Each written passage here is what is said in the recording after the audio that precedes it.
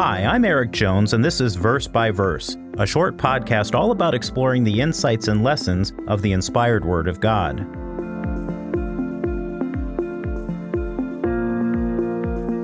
When Jesus walked the earth 2,000 years ago, one of the greatest misunderstandings surrounding him was his intentions. He claimed to be the Christ, the Anointed One, the Messiah, who was prophesied of in the Old Testament and who the Jews were eagerly anticipating for years. But that truth alone caused much confusion amongst the Jews about his intentions. The Jews could read many prophecies in the Old Testament scriptures about the Christ coming in power and glory to set up a kingdom, a literal government. They read those prophecies and transposed them on their day and their circumstances. At that time, Judea was under the domination of the Roman Empire. The Jews were not truly sovereign over their lives and their land. The Romans were.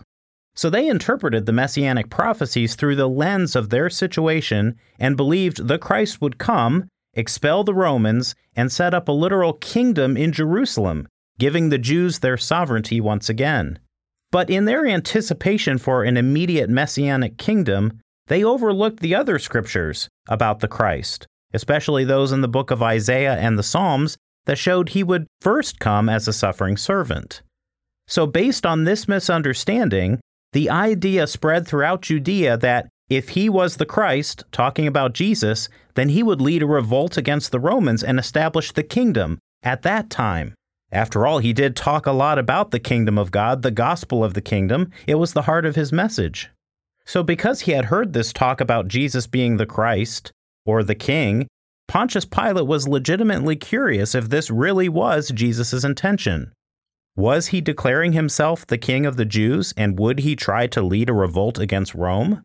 So after Jesus was arrested and taken to Pilate to be interrogated, Pilate asked him very bluntly, in John 18 verse 33, "Are you the king of the Jews?" What Pilate was really asking was, are your intentions to take over the rule of your people and lead a rebellion against our Roman government? Because if that was Christ's intention, Pilate could have legitimately convicted him of treason and sedition against Rome. He would have been guilty of that charge.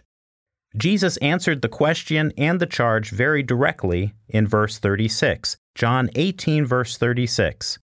Jesus answered, "My kingdom is not of this world. If my kingdom were of this world, my servants would fight so that I should not be delivered to the Jews. But now my kingdom is not from here."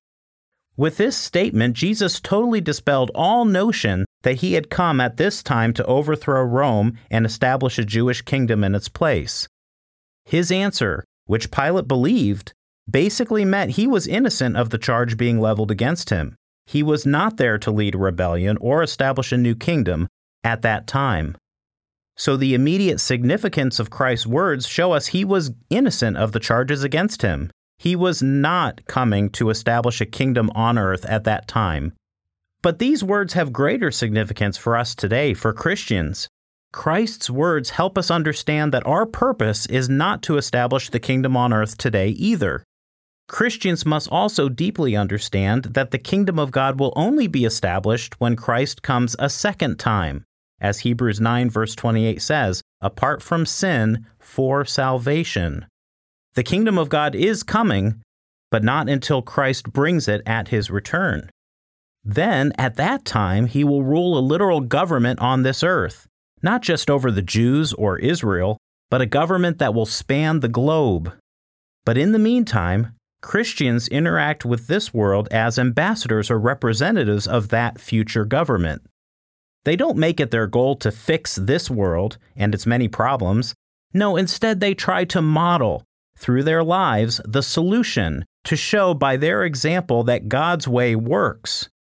They work together to proclaim the good news, the gospel of Christ's soon coming kingdom, but they don't claim to be it now or make efforts to try to establish it prematurely. Our world is terribly messed up, and Christians will only exhaust and discourage themselves if they think any human efforts, including political activism, can fix it. It can't be fixed. Instead, they eagerly wait for, pray for, and proclaim the coming kingdom from heaven, the kingdom that Christ said is not of this world. That kingdom is not currently of or on this world, but it is coming. Verse by Verse is a companion podcast to the Daily Bible Verse blog, which you can find on the Life, Hope, and Truth Learning Center. Check out the show notes for more.